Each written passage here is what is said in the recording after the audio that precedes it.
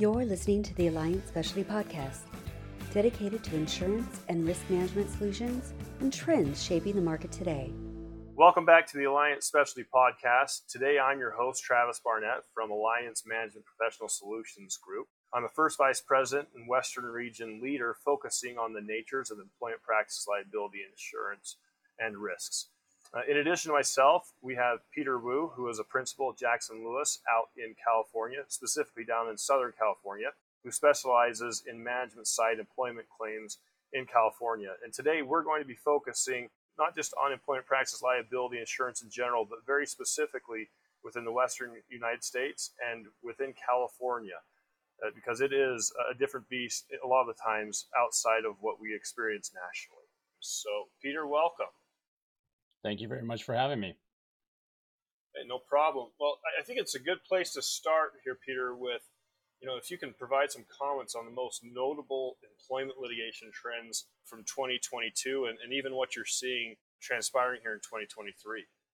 Yeah, sure. So first and foremost, what we're seeing right now is an uptick in sexual harassment cases due to cases being subject to the arbitration under the Ending Forced Arbitration of Sexual Assault and Sexual Harassment Act that was enacted in March of 2022. And that act essentially said sexual harassment claims may be heard in court in front of a jury and not be forced into arbitration, even if the employee signed an arbitration agreement. Because of that, what we've seen is an increase in sexual harassment cases. In 2021, there were about 10,000 or so claims. In 2022, that increased 10% from that number. And so we're going to see that number increase even more so, especially given that the effects of COVID starting to anticipate people coming back into the office more so. And so that's one area that we're seeing a little bit more in terms of trends.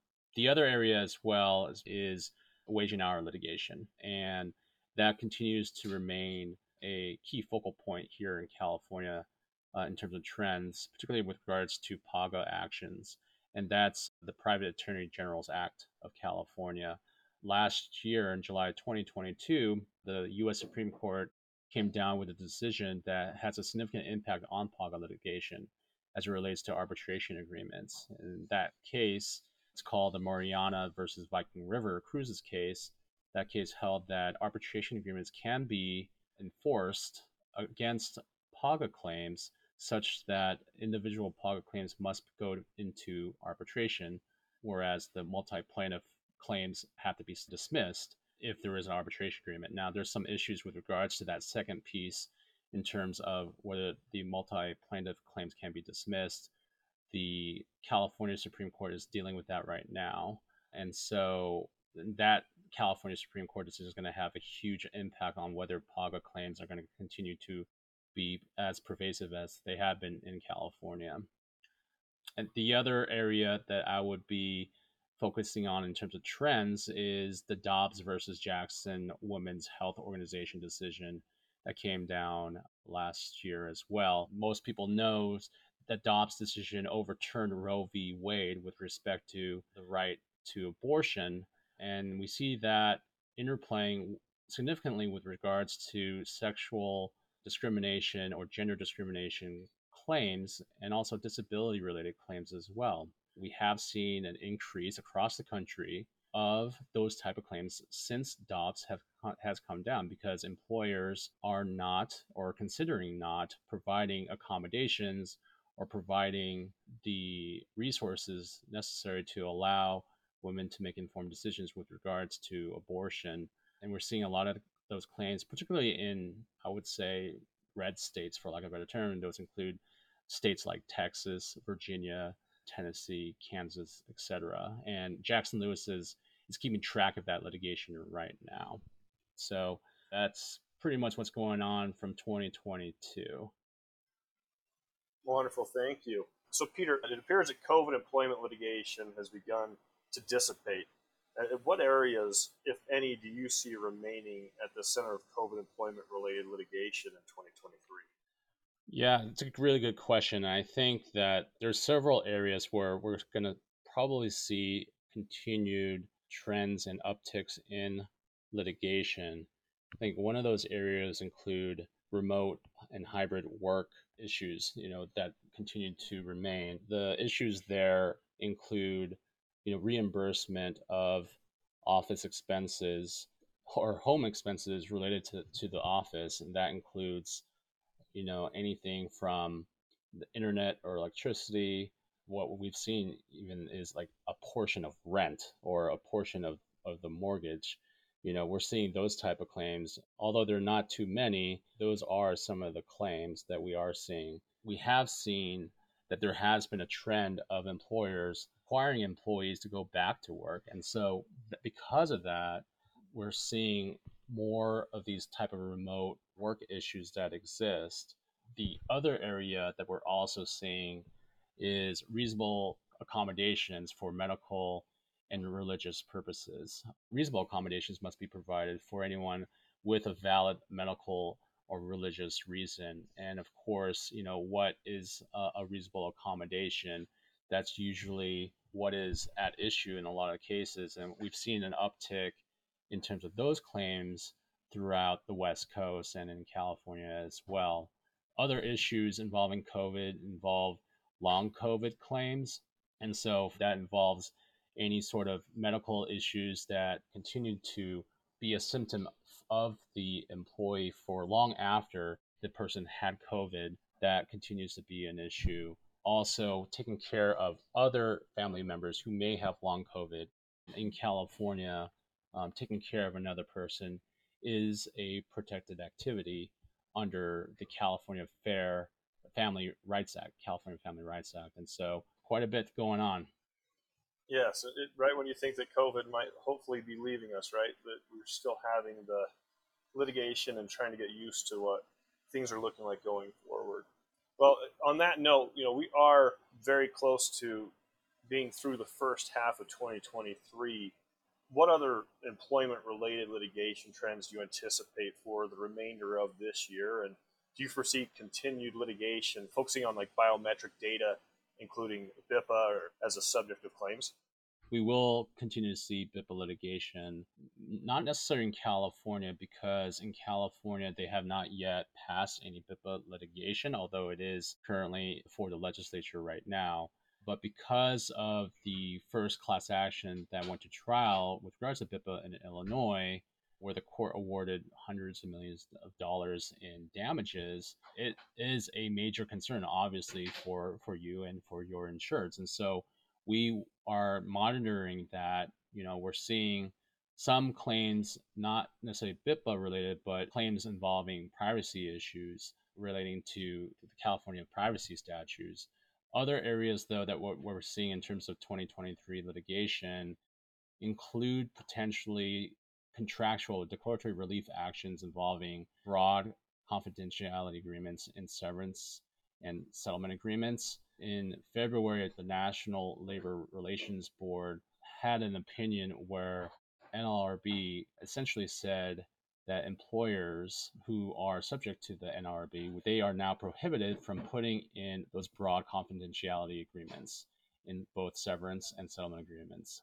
And that applies both prospectively and retroactively as well. And so there's a concern there. How exactly is that law going to be construed by the plaintiff's bar if there is additional claims that are asserted by the employee down the road? Although it should theoretically remove all potential claims going backwards, I should say, to the extent that there are any claims on a going forward basis, including a breach of contract of that settlement agreement, this particular new statute could come into play. Also, something in 2023, with the economy the way that it is, interest rates going up, the potential looming for a recession, and we've seen this already with some companies, and that could trigger WARN Act litigation. And the WARN Act, both under California and federal law, states that if there is a mass layoff, that certain notices be provided prior to that layoff to the employees, and in California to a relevant governmental agency. And so failure to do that could lead to WARN Act class action cases being made or individual litigation arising. That's what we're seeing in 2023. And of course, your run-of-the-mill disability, sexual harassment, gender, race discrimination claims, those continue to pervade and are increasing, especially as I mentioned before, given the fact that people are returning back to work, we're seeing a lot more of these type of claims arising now. And wage and hour is still an issue in California, correct, Peter? It's not going away anytime soon. Yeah, and as I mentioned before, PAGA is still the thorn on every employer's side. The PAGA cases, a lot of the PAGA cases, at least the ones that we're handling, are stayed because of the case that's before the California Supreme Court. And again, that case before the Supreme Court, the issue there is whether or not an employee whose individual claims are in arbitration under Viking River, whether that person has standing to sue still for all the other employees, all the other class or representative employees, potential employees that exist. But regardless of PAGA, there's still going to be, individual wage and hour cases. There's still going to be class action litigation, in terms of meal break violation, rest break violations, and so on and so forth. Reimbursement is another potential claim as well. So California is quite unforgiving to employers when it comes to wage and hour. So that will always be an area that employers should be concerned about. So with how you're monitoring several things we've been discussing here, Peter, how are you advising your clients in some of these items? Obviously, there's probably a lot more. We could do a whole nother podcast for it. It would be great to hear some of the things that you are advising your clients on. Yeah, so for the wage and hour issues, first thing is to make sure that your policies are compliant under relevant California and federal law, whichever law applies. In California, it's going to be California law because California laws are more strict than federal law. So make sure that your handbooks say the correct things in terms of that the person gets a 30-minute lunch break before the end of the 5th hour of work, that they are entitled to a rest break, every 4 hours of work or major fraction thereof. Having those buzz language terms in your employee handbook are helpful. So we do that here at Jackson Lewis. So that's one piece of it. The other piece is also in practice, making sure clients are doing what they're supposed to be doing, irrespective of what they put in their policies. Because a lot of times wage and hour claims, they hinge on not only what they have in terms of their policies, but what they actually do in practice as well. So are you really providing the 30-minute meal break within the end of the 5th hour of work? Are you really providing the rest break? Are you doing any rounding, in terms of allowing people to come in early, leave late, or leave early? Do you round their time for these non-exempt employees? Those are just a few things to consider in terms of wage and hour. Well, I appreciate that. And that's good, free, meaningful advice right there, and reminders on things that people can do on the blocking and tackling side to try and avoid some of these issues. And one more question for you, Peter. Have you noticed any meaningful new trends from the EOC in 2023? Yeah, absolutely. And they've disclosed that they're going to hire more people, 450 more attorneys to be exact, to help to investigate claims and to file lawsuits. Now, mind you, the EOC will be focused more on larger corporations and those corporations where there is a continued pattern of alleged misconduct or alleged discrimination. They are focused on that type of systematic discrimination, across the board. And particularly with regards to, I think this year they're going to be really focusing on sexual harassment based on sexual orientation. This focus came from a case in Georgia called the Bostock versus Clayton County case, where there was allegations of sexual orientation and gender identity discrimination on a governmental level, which really, made the EOC want to focus on this area for 2023, along with the impact on COVID-19 on civil rights, as I mentioned above, including, claims about disability discrimination, long COVID, remote issues, etc. Well, thank you for that, Peter.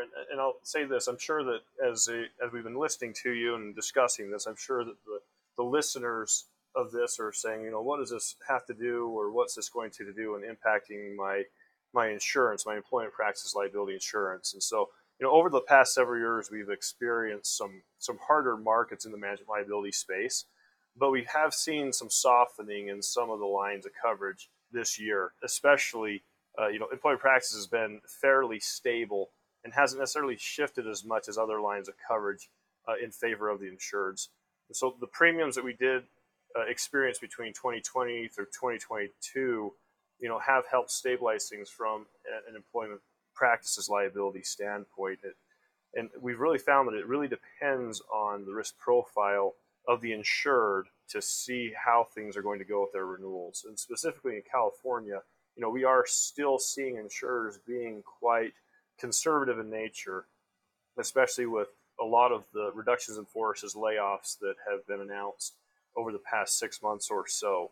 And so, we are seeing that those who have strong or favorable risk profiles, where there aren't any reductions in forces, where there's strong controls, when there good loss histories, we are seeing that some insurers are going more aggressively after that business. And so, we appreciate you, Peter, and the Jackson Lewis team for participating here. No, I appreciate the opportunity here, but certainly if you or any of your insureds have any questions, we certainly are able to help out with regards to anything, and, we're here to listen. So thank you again, Travis, and for Alliant the opportunity to be here today. Well, we appreciate it. And thank you all for joining us on the Alliance Specialty Podcast. If you want more information, you can contact us at www.alliant.com, and we'd be happy to help you out with any of your employment practice liability needs. Have a great day.